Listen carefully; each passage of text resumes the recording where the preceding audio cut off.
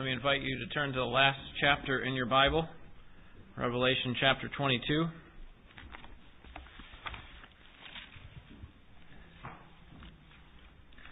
Revelation chapter 22. Think back to the Garden of Eden with me. What was the ultimate goal of man? I would say that the ultimate goal of man at that time and woman was to honor God and to enjoy Him forever. Now, how were they supposed to go about doing that? How were they supposed to glorify God while they were in the garden? Well, they were supposed to live in service to God. They were supposed to depend upon God and on His resources and rule over the world that He had given to their care. But at some point, they sinned. And instead of doing their work by depending upon God, they chose independence. They didn't want to have God as their ruler. They didn't want to follow His rules. They wanted to be their own master. And as a result, all of creation was plunged into sin and all the consequences that come with it. Struggle, disease, illness, pain, and death. But you see, God designed the world, and He designed that it would not be destroyed until He provided a remedy for that sin and that disease. We just got finished singing a song that talks about all of creation, both flower and tree, they proclaim that Jesus is coming again. Well, how do they do that? They don't really speak. They don't say words. The idea there comes from Romans chapter 8, where it says that all of creation, not just humans, all of creation groans as in the pains of childbirth. That is, as a result of sin, there has been significant consequences, what the Scriptures call a curse, that have come on humans and on the rest of creation. And so in that sense, they groan. That is, the trees and the plants and the animals even groan for the day when this will no longer be the case. And Christ has come to provide that remedy. He is the one who God has allowed to come into the world to die in place of our sin as a payment for our sin, and so that He could reverse this curse that has been put on the world as a result of sin. And although His death guaranteed the reversal of that curse, and His death has already taken place, that final action of God reversing the curse has not occurred yet. See, Christ's death guaranteed it, but it hasn't finally and fully happened. But here in Revelation chapter 22, it has. In Revelation 22, we come to the new heaven and the new earth, God's people existing with Him, with the triune God in the New Jerusalem forever. And John here is able to see a vision of what is going to be like when the curse that comes from sin has been reversed. The focus of our attention this morning will be on the first 9 verses. So let me begin reading with Revelation chapter 22 and verse 1. This is the Word of God. Then He showed me a river of the water of life, clear as crystal, coming from the throne of God and of the Lamb, in the middle of its street. On either side of the river was the tree of life, bearing 12 kinds of fruit, yielding its fruit every month. And the leaves of the tree were for the healing of the nations. There will no longer be any curse. And the throne of God and of the Lamb will be in it, and His bondservants will serve Him. They will see His face, and His name will be on their foreheads. And there will no longer be any night. And they will not have need of the light of a lamp, nor the light of the sun, because the Lord God will illumine them, and they will reign forever and ever. And He said to me, These words are faithful and true. And the Lord, the God of the spirits of the prophets, sent His angel to show His bondservants the things which must soon take place. And behold, I am coming quickly. Blessed is he who heeds the words of the prophecy of this book. I, John, am the one who heard and saw these things. And when I heard and saw, I fell down to worship at the feet of the angel who showed me these things. But he said to me, do not do that. I am a fellow servant of yours and of your brethren, the prophets, and of those who heed the words of this book. Worship God. The new universe. The new Jerusalem, the city that we looked at last week, this incredible place that God has designed for His people, will be a place, as we'll see in this passage, it will be a place of rest and service and worship. That is, for all of eternity, as believers, we will be able to rest, we will be able to rest with God, serve God, and worship God. And we see those drawn out in this passage. I'll show you where I see them, and then I'll draw in some other passages from other parts of the Scripture to prove this. All right, first, a place of rest. That the New Jerusalem will be a place of rest, verses 1 through 3. The angel comes to John, and he shows that's who the he is there at the beginning of verse 22. This angel that had been showing John these visions now takes John to the New Jerusalem, the home of God, the home of His church. And what you're going to see in these first three verses is that most of these images point us back to the Garden of Eden. And that's why I call this a place of rest. The garden was a place of rest, as the New Jerusalem will be. Notice the first image in the second part of the verse there. Then he showed me a river of the water of life. If you remember back to Genesis chapter 2, in the Garden of Eden there was also a river. And this river was flowing out of Eden, and it actually watered the garden within Eden. It was designed to provide an ongoing life source for the plants and the creation that was there. Now, this river in the New Jerusalem also comes out. It's called the river of the water of life. So that tells us a little bit about what this river is going to be. And so I take this to be both a literal river, that we're actually going to be able to see a river, perhaps walk in it, whatever, but also it's symbolic. It's both literal and symbolic. Now, how can that be? How can we have something that's both literal and symbolic? Well, many of you are wearing a wedding ring right now, and I hope you would admit that it's a literal wedding ring, that you can actually touch it and see it and feel it and recognize its texture. But you also recognize that that wedding ring is not just literal, but it's also what? Symbolic of what? Of an endless love that you are to have with your spouse, right? That's what often preachers do when they perform the wedding ceremony. They say that this ring is made of whatever material meant for its purity, and also it's an unending circle, right? So it's both literal, it's actually on your finger, and it's symbolic of something, a special relationship that you have with your spouse. So I would argue that we do that sort of thing all the time, have something both literal and symbolic, and I think that's the case here with this river of the water of life. It's a literal river, but it's also symbolic of the life that we as believers will enjoy with God. That is this unending, eternal, endless joy. This endless joyful life that we will have with God. Notice the purity of this water. This is the river of the water of life, clear as crystal. It gives you an idea of what it looks like. And notice the source, that it is coming from the throne of God and of the Lamb. It's coming from the throne of God and the Lamb. Remember, I said that now in the New Jerusalem, we don't have two separate thrones. Okay, well, in the kingdom, during the 1,000-year reign of Jesus Christ, we really have two separate thrones. We have Jesus' throne. He's sitting on the throne of David in the 1,000-year reign on the earth. And then you have God sitting on His throne as He has been for all of eternity. Okay, so you have two separate thrones. But in the New Jerusalem, which follows the kingdom, the 1,000-year reign of Christ, you have one throne.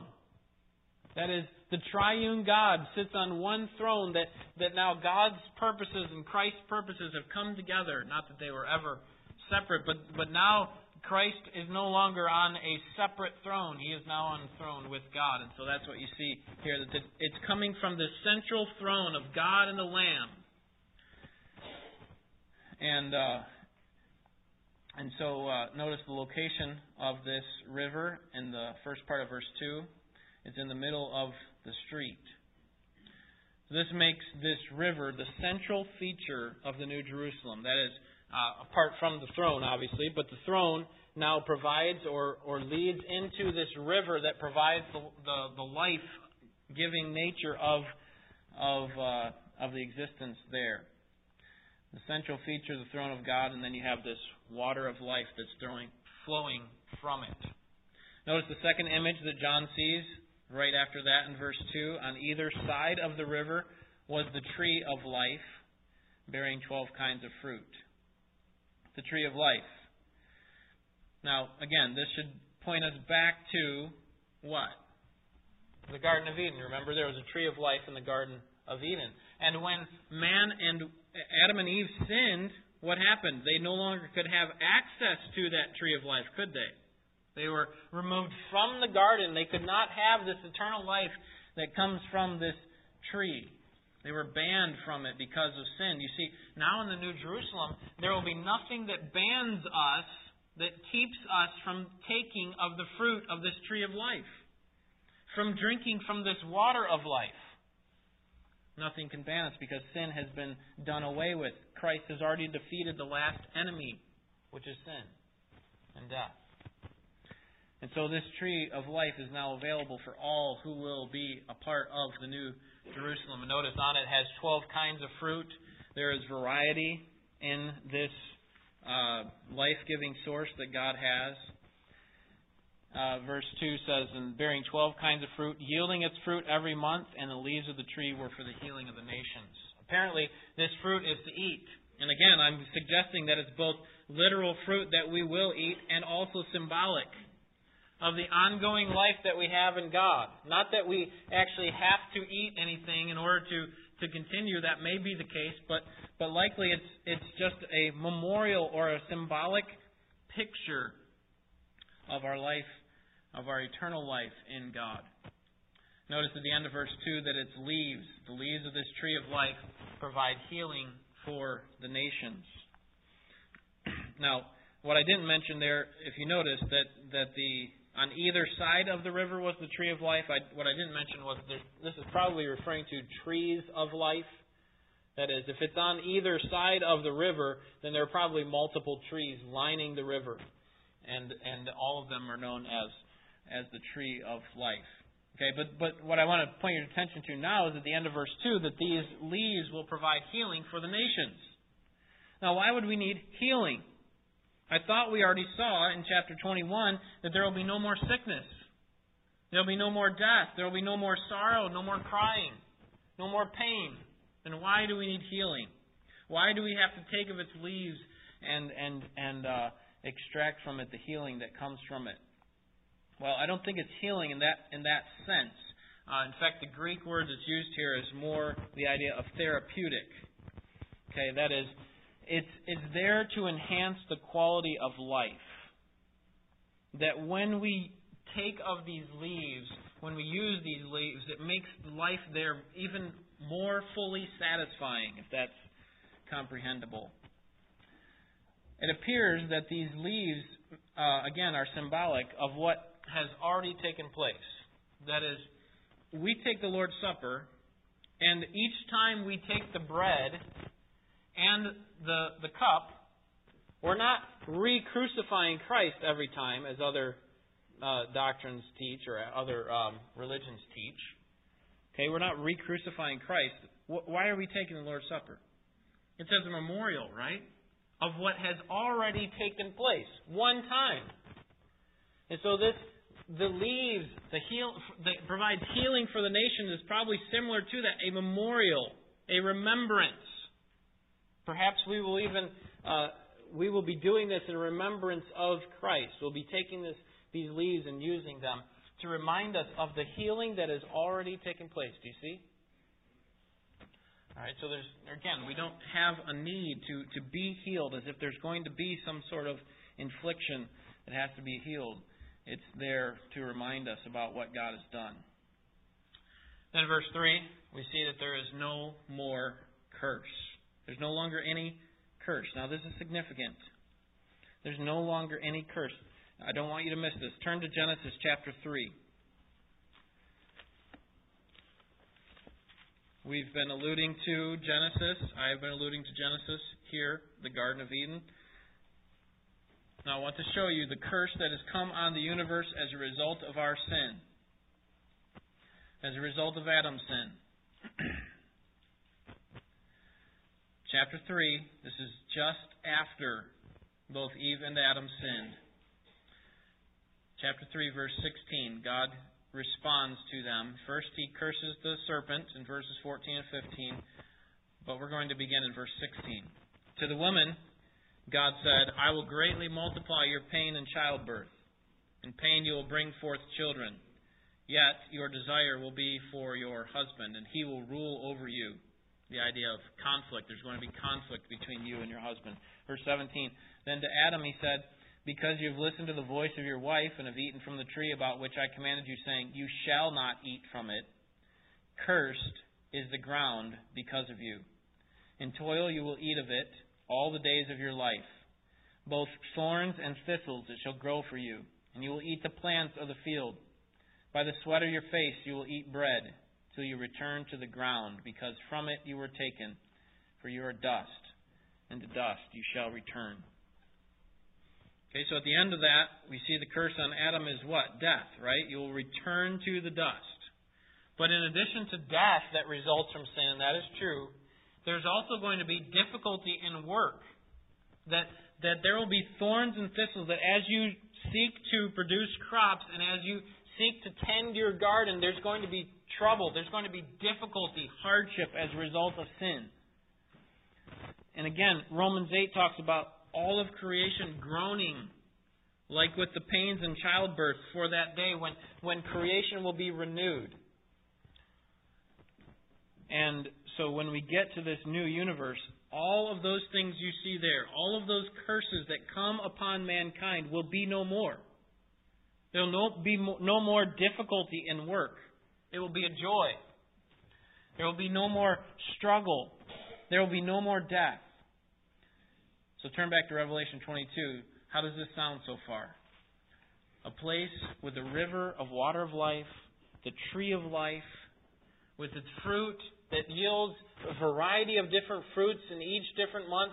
And then you have the leaves that are provided to remind us of the healing that comes to the nations, and all the curse will be gone. Does it sound like a place of struggle?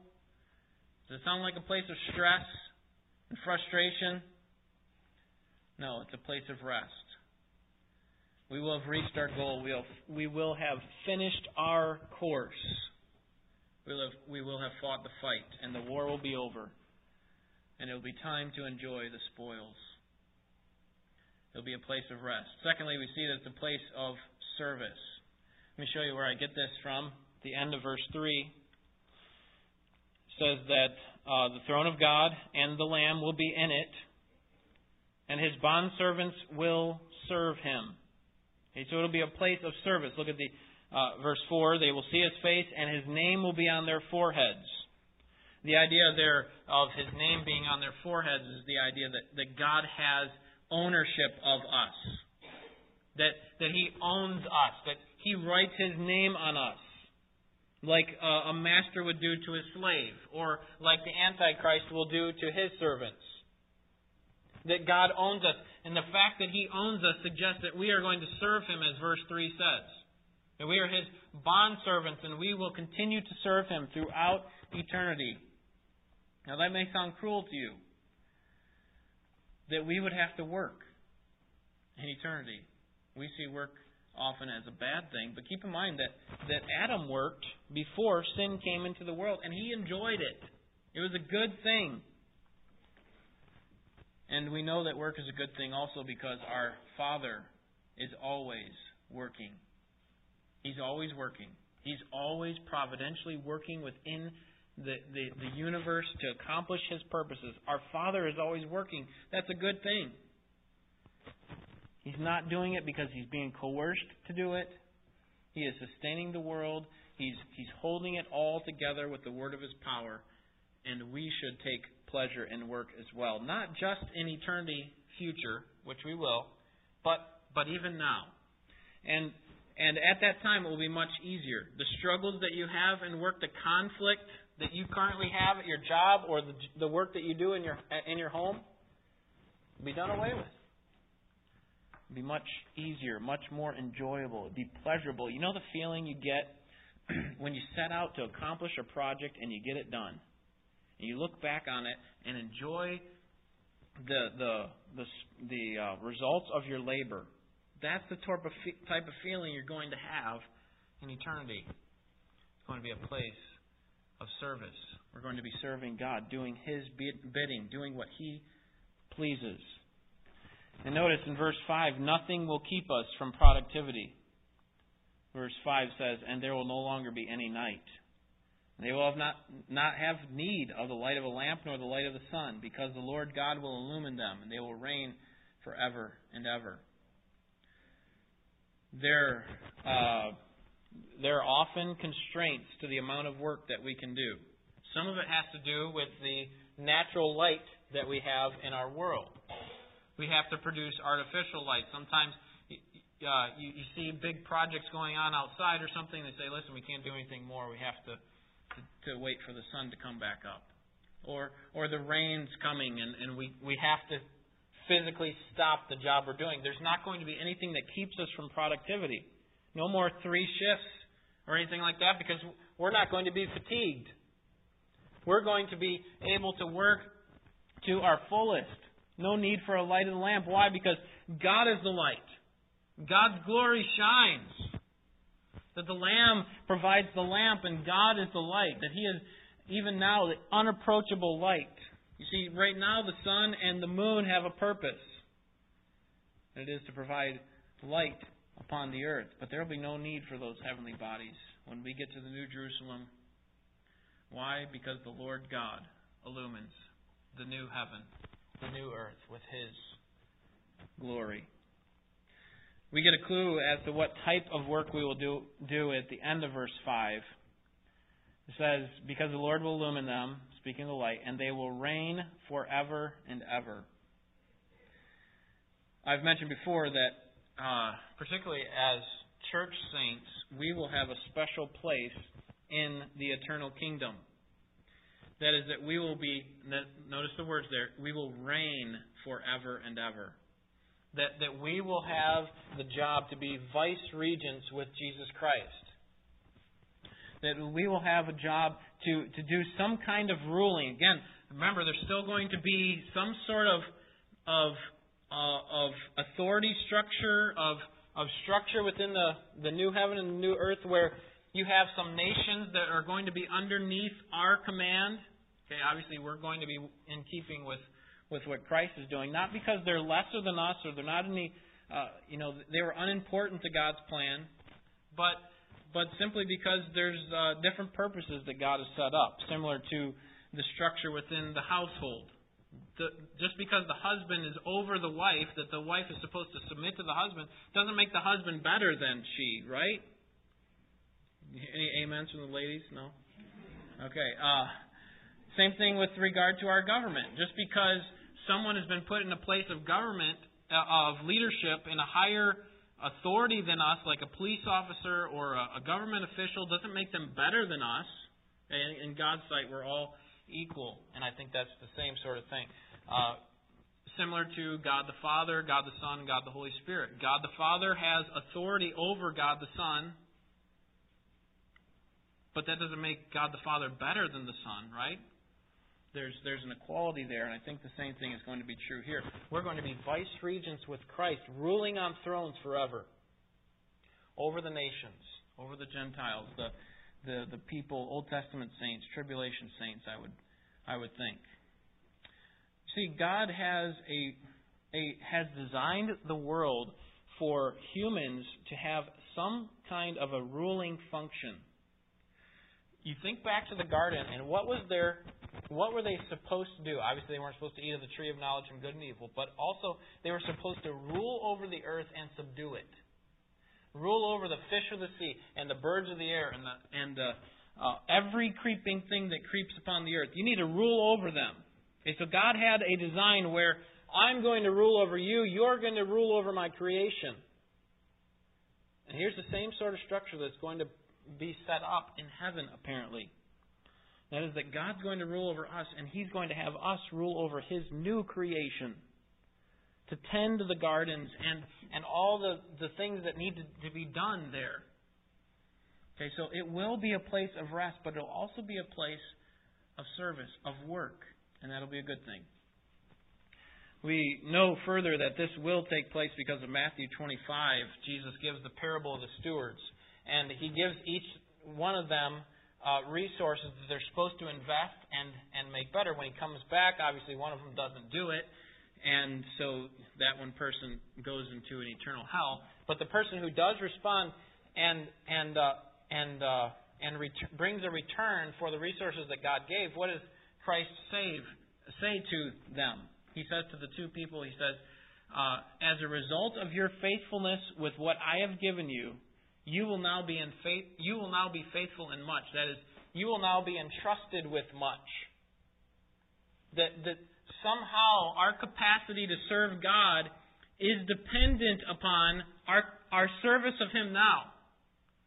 Okay, so if you're serving little, you care little about God's future kingdom and God's current program, then you shouldn't expect to serve very much in the eternal kingdom. Okay, you need to be responsible for what the resources that God has given to you, that is the money, the abilities, the talents, the relationships that you have. Be responsible in those and see God allow you to do greater things in the life to come. Thirdly, it will be a place of worship, a place of rest, a place of service, and a place of worship. Notice verse 4, a phrase we skipped over. They will see His face. I said last week this has to do with us seeing the face of God the Father Himself. That we will be able to have eternal, unhindered fellowship. Remember the shape of the New Jerusalem? What was it? A cube. And that points us back to the Old Testament that shows us that the most holy place, the Holy of Holies, where God would come down. His special presence would reside. The priest would come once per year. Well, now He's going to live in that most holy place. And we will live with Him in this cube, where God's presence will be unimpeded.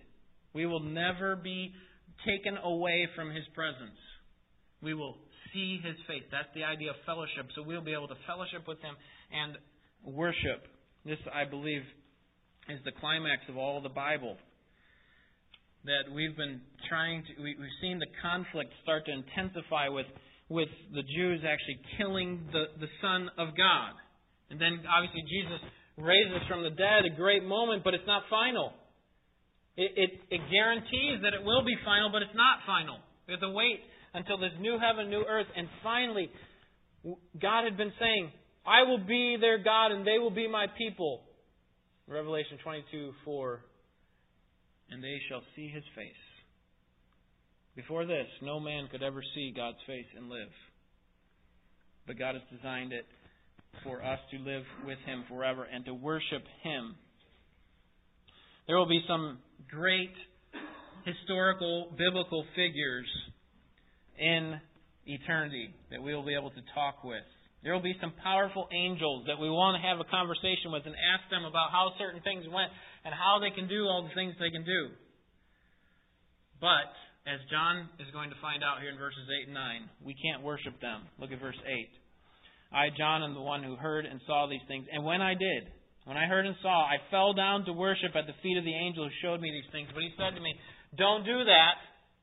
I'm a fellow servant of yours and your brethren, the prophets, and of those who heed the words of this book. Worship God.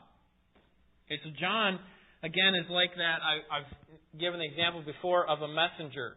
Okay, you have a huge debt with the bank, and the bank decides to eliminate your debt, to dissolve your debt. Just say it's gone. And instead of the bank coming to you directly, they send a representative. They send that person to your house, and how do you respond? Automatically, you get down and say, thank you for relieving this huge debt of mine. And they say, you can't do that. Some people might accept it, but they're supposed to say, you can't do that. I'm not the one who relieved the debt. It was the guys at the bank. I'm simply a representative, and here's what the angel is saying. Okay? I am showing you great and powerful things, but don't worship me. I am a fellow servant of yours, and of your brethren the prophets, and of those who heed the words of this book. That's you and me. I'm a fellow servant of yours. I may look like a powerful creature to you because I'm showing you all these great and wonderful signs, but don't worship me. I'm not to be worshipped. Worship God and Him alone. See, eternity is meant for us to worship God, to give ourselves to God, to acknowledge Him for who He is. And this again shows us that we should never worship anything, no matter how important or how great they seem. Whether it's a political figure, or our own children, or a world leader, or a rich person, or a sports figure, or even an angel. We're not to worship them. Because that sort of thinking, that sort of activity is idolatry. It's taking God off of His throne, moving Him out of the place, and putting someone else in His place. A created being. That's what He's saying. See, I'm a created being just like you. Worship the Creator.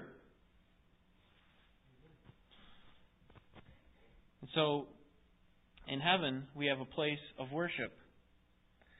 And every time we see, it seems like every time in Scripture when we get a glimpse of heaven, we always get a glimpse of people or God's creatures worshiping Him, angels.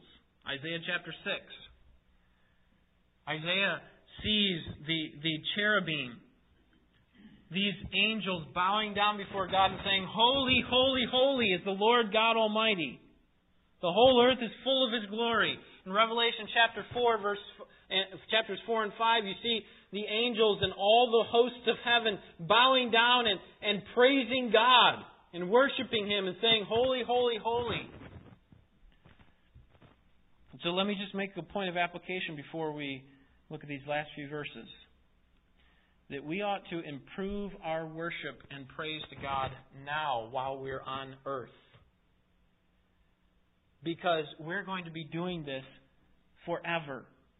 How do we do that? How do we improve our worship and praise now? Well, I would suggest the way that we do that is not by building up more feelings inside. We may be lacking feelings, and that could be a problem. But I would suggest that we make it more word-centered.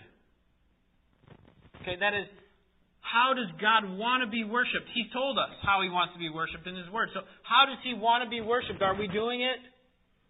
Are we doing it with hearts that are full of love for Him? Or are we, like Isaiah talked about, Israel, honoring Him with our lips while our hearts are far from Him? See, I don't want to disconnect us from our feelings for God. We do need to have feelings for God. But what I'm suggesting ultimately is that we need to make sure that our worship is centered on God's Word, that it is doing what God has asked us to do in His Word. So that when we get to glory, when we get to the New Jerusalem, it won't be such a shock to our system to have to sit through a service. It won't be such a shock to our system to have to sing praises to a God that we've never sung to before, or we've never sung with any energy before.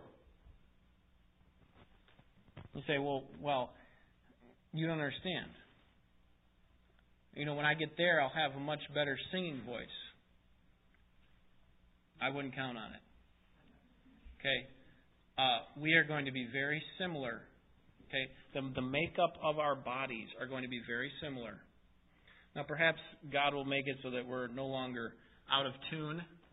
But the fact is if we're not worshiping God with our mouths now in our singing, if we're not worshiping God with our minds now while we're looking at the Word, why should we expect to all of a sudden have some emotion build up within us to do it for all of eternity? Our worship now, our praise now, is preparation for eternal worship. Think of it that way. When you come to worship God, don't think of it as just another Sunday, or I got to do my duty. That I'm coming to worship the Almighty God of the universe, the one who's coming to bring me to His home, where He's designed a place for me to dwell with Him forever. And I'm going to improve in that. I'm going to make it like my job. I'm going to get the best that I can at worshiping God. Let me conclude with verses 6 and 7. Confirmation and an exhortation. There's a confirmation in verse 6. And he said to me, the angel, these words are faithful and true. And the Lord, the God of the spirits of the prophets, sent His angel to show His bondservants the things which must soon take place. The temptation we have when we look at all these things that are going on in the book of Revelation is to say, well, that can't be true. How could all those things be? We tend to be cynical, but John, under the inspiration of the Holy Spirit, he gets a word from the angel. It says, these words, this book of Revelation, it's faithful and true because it comes from the one who is faithful and true, Jesus Christ. And therefore, all that is spoken will happen. Are you unsure about this eternity that's laid out for us? Are you unsure about this judgment that will come, chapters 4 through 19? Then you don't understand the one who gave this word to you. He is faithful and true, and it cannot fail. And so that means that we have to make sure that we have our thoughts come from the truth that is in God's Word. That is, that our Word is the guidance behind what drives us. We have all this human reasoning that we just automatically have seep into our minds from our society, and it tells us that can't be true. Here's what God's saying. These words are faithful and true. Allow that to drive your thinking, to reverse your cynicism. We may wish for a confirming experience to say, okay, well, this is God speaking. But here is the confirming truth. Here is the confirming proof. It is the Scriptures written down for you and preserved for you. And your job is simply to dig in. Get underneath the teaching of God's Word as often as you can. Find out what's pleasing to Him and submit to Him. These words are faithful and true.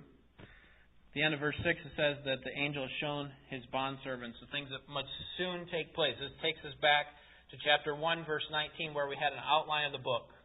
The things which are the things which have been, the things which are, that is, the things which have been are where we are currently, chapters 2 and 3. The things the things which have been is chapter 1, where John actually saw the vision. Chapters 2 and 3, the things which are. And then the things which will soon take place, chapters 4 through 22. Okay?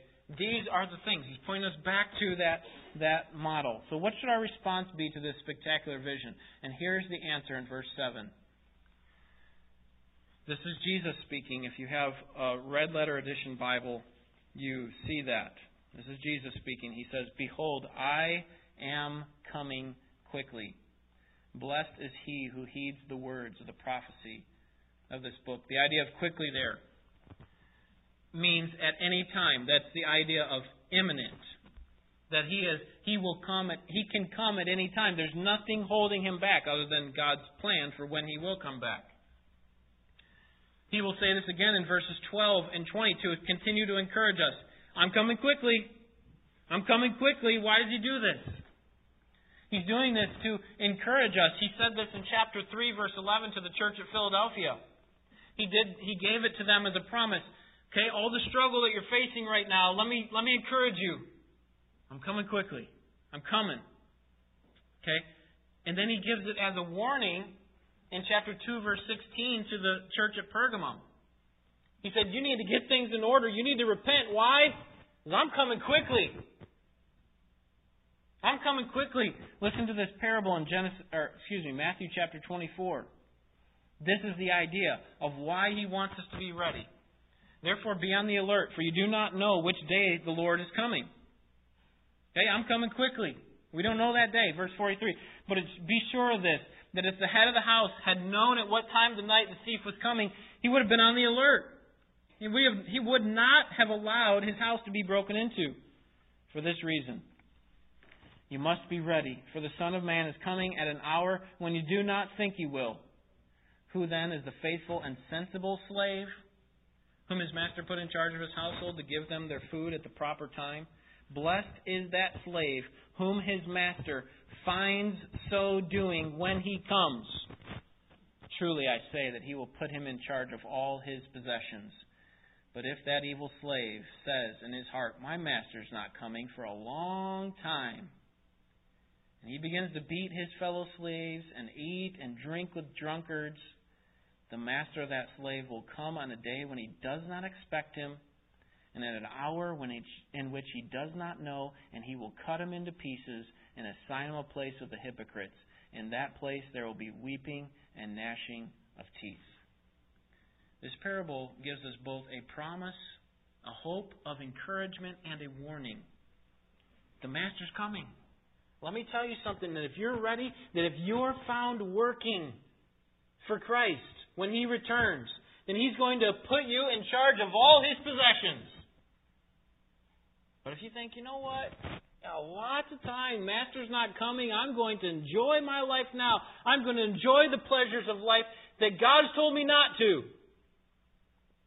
The Master will come on a day when you do not expect it, and He will give them a place with the hypocrites in the eternal hell.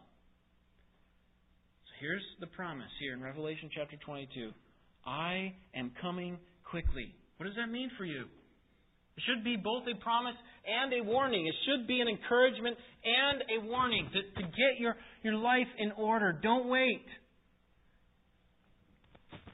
Notice this final word of encouragement in verse 7. Don't miss this. Blessed is he who heeds the words of the prophecy of this book. Don't ignore what's in this book. This is giving for our blessing. This was the same blessing, the promise of blessing that's given in chapter 1. Verse 3. Blessed is the one who keeps the words of these books. You get it again from Jesus Christ Himself. Blessed are you if you keep these words. That you hope, that you have anticipation for Jesus coming, that you live in light of that. Do you believe that? Do you believe that Christ is coming? Do you believe that He will bless you if you continue to do what is right, to follow Him? Or you think, you know what, I got plenty of time. This passage is about eternal life. The water of life, the tree of life that flows out from the throne of God. Jesus says in John chapter 10, verse 10, I have come that you might have life and that you would have it more abundantly. That abundant life is for you. Look at chapter 22, verse 17. I'll show you how you can get it. The end of the verse says, let the one who is thirsty come. Let the one who wishes to take the water of life without cost. Come. Come to Christ. Don't wait until the next life. It'll be too late. You need to come now.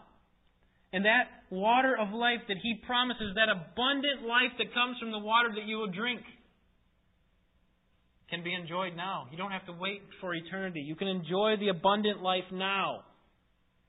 They can't enjoy it in its fullest, but you can enjoy it. That's what He said to the woman at the well. Come and drink of this.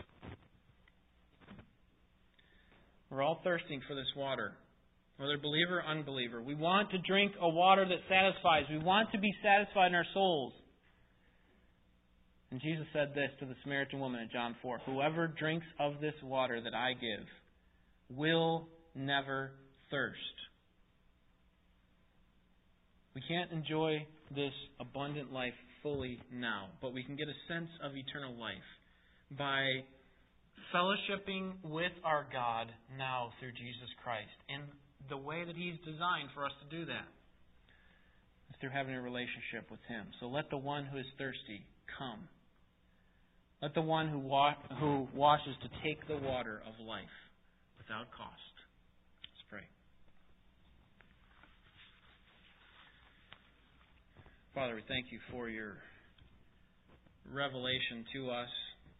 Thank You for showing us the things that will soon take place. We anticipate Christ's return, and we long for it. We groan with the rest of creation and are frustrated at times with the struggles that we have to face, the trials that seem to go on. We don't say that because we are being cynical of the way that you're treating things or just stating things as they are, as the psalmist often did, showing that we have great burdens that we bear as people who are living in a sinful world, a world that is opposed to you. And we have sinful natures. We ourselves, even in our own hearts, are full of sin and need to constantly be turned back to Jesus Christ. And so we need you.